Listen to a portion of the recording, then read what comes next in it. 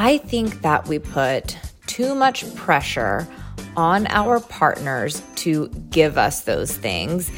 And in doing so, distance ourselves from really our capability in igniting those things within ourselves, or seeing how we can get motivation or excitement from other people. You're listening to Love and Libido with me, your host, Dr. Emily Jamia. The goal of this podcast is to educate and inspire. My hope is that you will learn tools to create connection and cultivate passion, both within yourself and in your relationships. Here's what's coming up on today's episode. We have two great questions we're going to tackle on today's episode. The first is a recorded submission from a woman who's feeling a little uninspired and bored in her relationship. She thinks her boyfriend is a wonderful person, but is struggling because he no longer motivates or excites her. I know a lot of you can probably relate. Our second question comes from someone who is struggling to match her partner's high libido.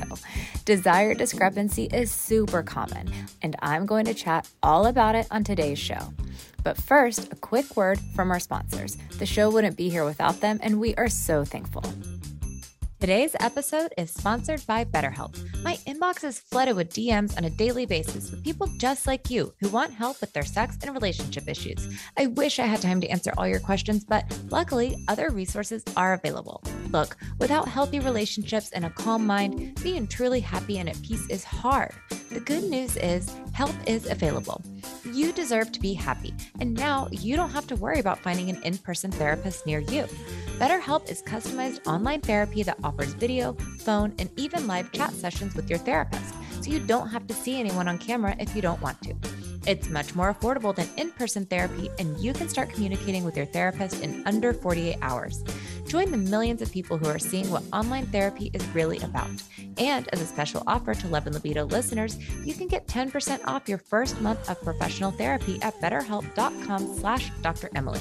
That's betterhelp.com/Dr. Emily. Thanks again to BetterHelp for sponsoring this episode.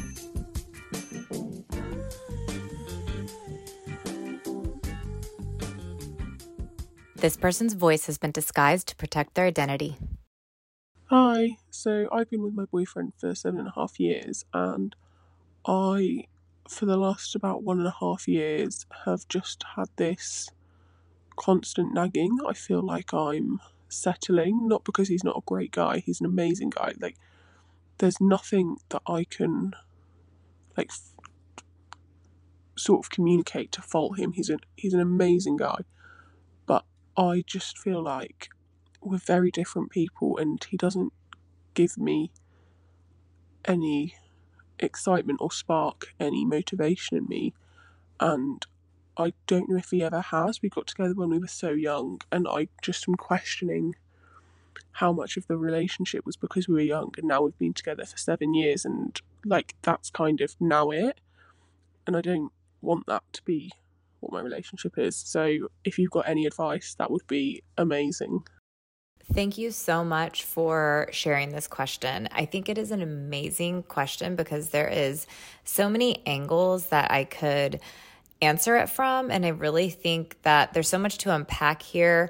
Anyone listening who is in a relationship can probably learn something from this person's question and from my answer, because we are going to talk about things like the 7-year itch and motivation and how to maintain excitement and creativity. And so I think whether you relate specifically to this person's question or not, I think that there's a lot you can learn, hopefully, from my answer, regardless of where you are in your own relationship.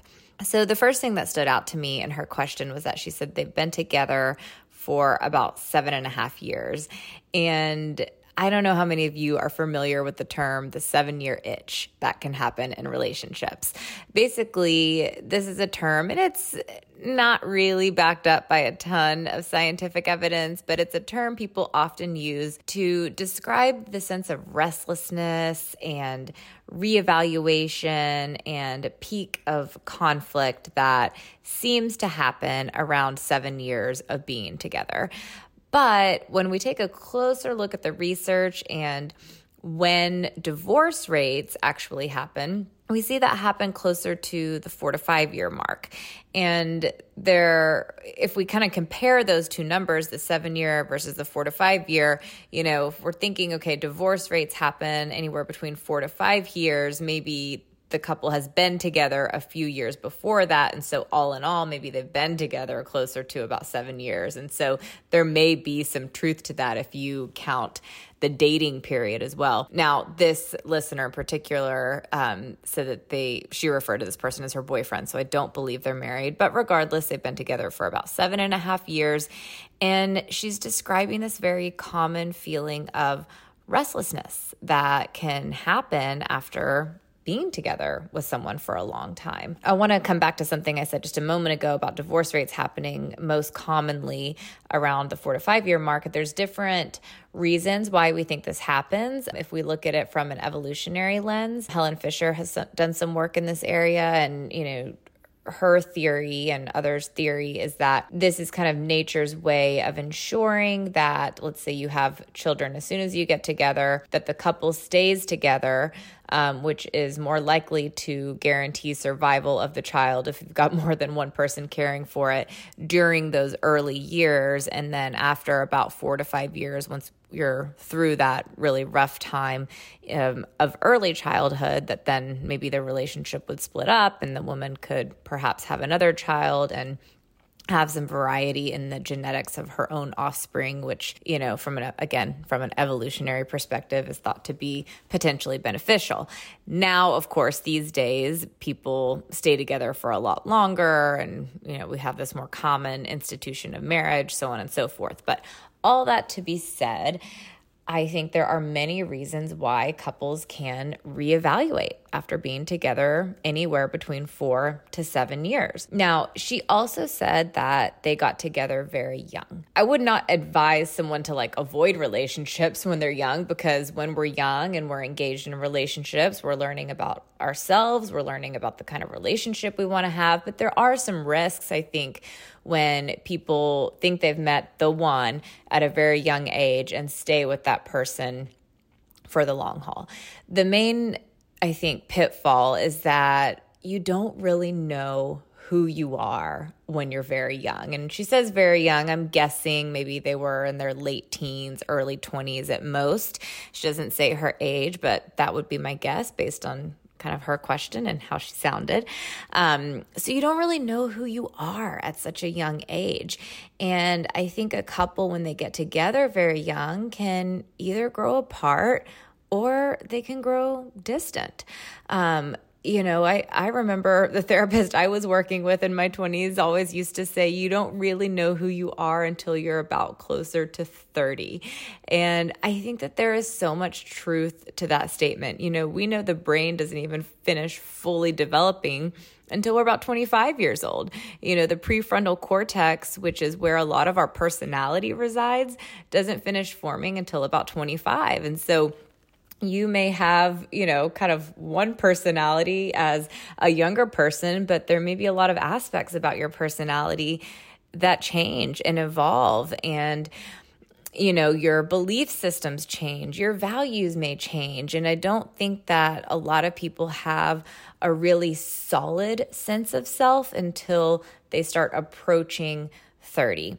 And so I'm wondering if for this subscriber, maybe she and her boyfriend connected in a lot of ways. She, makes a point of saying that he is a great person and she can't really fault him for anything. And so maybe from a young age, they could say, okay, yeah, we have similar value systems, but as she's matured, as he's matured, it may be that there are other areas in their lives in which they've kind of grown apart, and I don't know how drastic the difference is. I don't know if it's a broader lifestyle thing. Maybe, he's happy with a quiet life in the English countryside and she'd rather live in a vibrant city. If there's a big difference in how each person wants to live their lives and lifestyle, that's going to create conflict in a long-term relationship. She didn't say that specifically. What she said, and this is what I want to talk a little bit more about, is that he's not really giving her a ton of excitement, spark, or motivation. And this is what I want everyone to listen really carefully to. I think that we put too much pressure on our partners to give us those things. And in doing so, distance ourselves from really our capability in igniting those things within ourselves or seeing how we can get motivation or excitement from other people. And I'm not talking about sexual excitement necessarily. I'm just talking about having a really interesting friend or occasionally taking a trip by yourself or, having some variety of the kind of people who are in your life as opposed to expecting our primary partner to wear all of those hats. And I think that's something that a lot of people need to pay attention to. I can't tell you how many couples I've worked with over the years where they complain about how their partner doesn't excite them, or maybe doesn't sexually arouse them.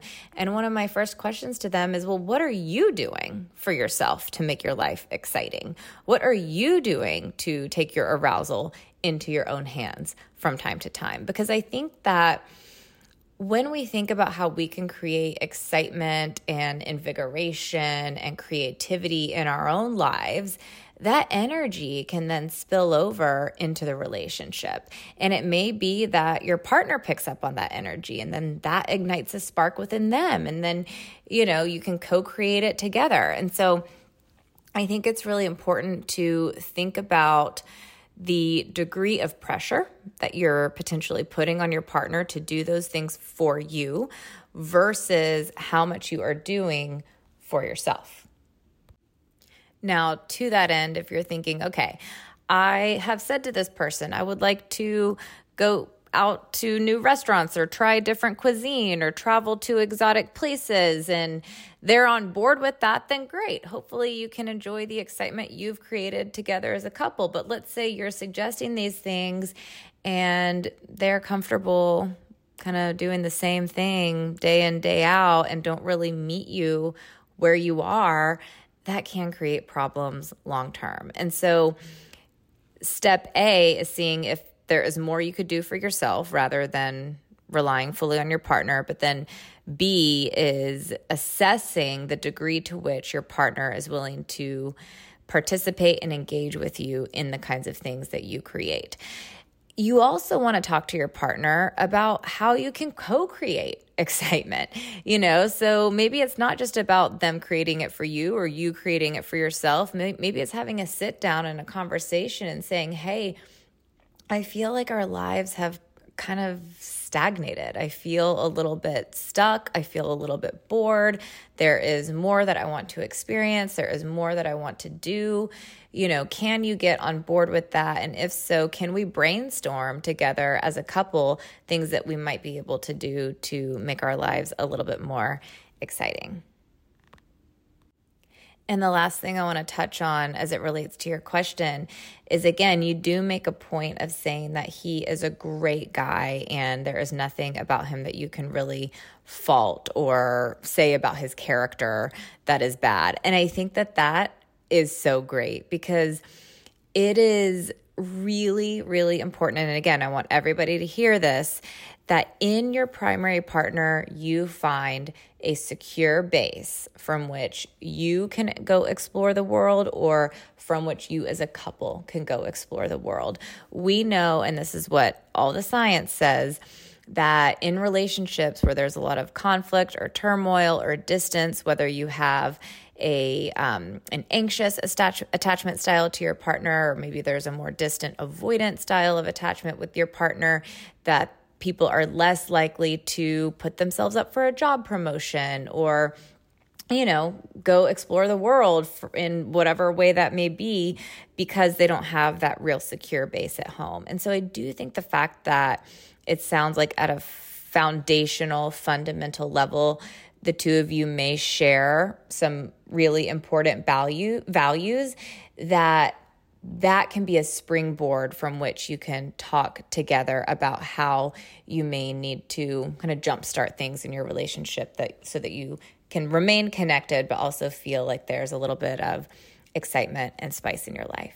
So I hope that helps. I want to thank you again for your question and wish you the best of luck in your relationship. And now a quick break for a word from our sponsors. Is emotional and physical intimacy a challenge in your relationship? Do you long for the feeling you had in the honeymoon phase? You're not alone. I've created a tried and true method for reinvigorating your relationship. My private online workshop takes an innovative yet scientifically based approach to teaching you the tools to cultivate passion and create connection that lasts. Visit emilyjamia.com/workshop for your free trial. I am so confident that you'll have a positive outcome that I've created a 100% money-back guarantee. You really have nothing to lose. And if that's not reason enough, subscribers to my podcast get 50% off. Subscribe to the show and use code HALFOFF at checkout. Offer expires at the end of the week. Visit emilyjamia.com/workshop today. And now, back to the episode. Okay, our next question today is one that was submitted through the website. So I'm going to read it to you and then share my thoughts. Here we go. Hello, Dr. Emily. Hope you're doing well. I need some advice, please. I've been married for 1.5 years and am just not matching my husband's energy intimacy at all. I feel like my sex drive is very low and I don't know why. I have no idea. Like I could go a couple of weeks without asking anything from him or feeling like I want anything sexual, and it's just not comfortable for him. I don't know how to fix this or what the issue is. Please help. Okay, this is such a great question and such a common one. So I can tell you that discrepancy in sexual desire remains one of the most common yet complex issues that sex therapists face in their office. What that means is that, I'll tell you from my own practice, I would say 80% of the people who call for therapy these days are couples dealing with a discrepancy in sexual desire, much like you describe here. And the rest have other issues. So it's super common, but it can be super complex. Now, let me say a few things. We prefer to say discrepancy in sexual desire as opposed to like a low desire issue, because we never want to pathologize the lower desire partner. There may be several reasons why one person has low desire. There may be lots of reasons why one person has higher desire, and there's nothing, in most cases inherently wrong with either of them. It's just that they have a difference. And so that's why we refer to these kinds of issues as couples who are dealing with a discrepancy in sexual desire. Oftentimes, the lower desire partner is the one who is pathologized or blamed as, if they just had higher desire or matched the higher desire person's level of interest, that the relationship would be fine, but we don't like to think about it like that. What we do as sex therapists is work with the couple on how to narrow the gap so that it feels more manageable. At the end of the day, it is unusual to match up with someone with whom you have the exact same level of sexual interest in terms of how frequently you want it or in terms of the kinds of things that you want to do sexually. There's usually going to be some differences, and that's okay. It's learning how to manage those differences, but it's also, taking into consideration that it might not be the best idea to pair up with someone who has completely different interests than you, again, in terms of how frequently they desire sex and in the kinds of things that they want to do sexually, because that can create pretty big problems long term. Now, what often ends up happening is that couples feel like they're pretty similar in the beginning stages of the relationship, and that's because they are riding that new relationship high, that new relationship energy. Everything feels effortless and seamless and easy, and sex feels like it comes totally naturally. But we know that the honeymoon period usually fades anywhere between 6 to 18 months after being together.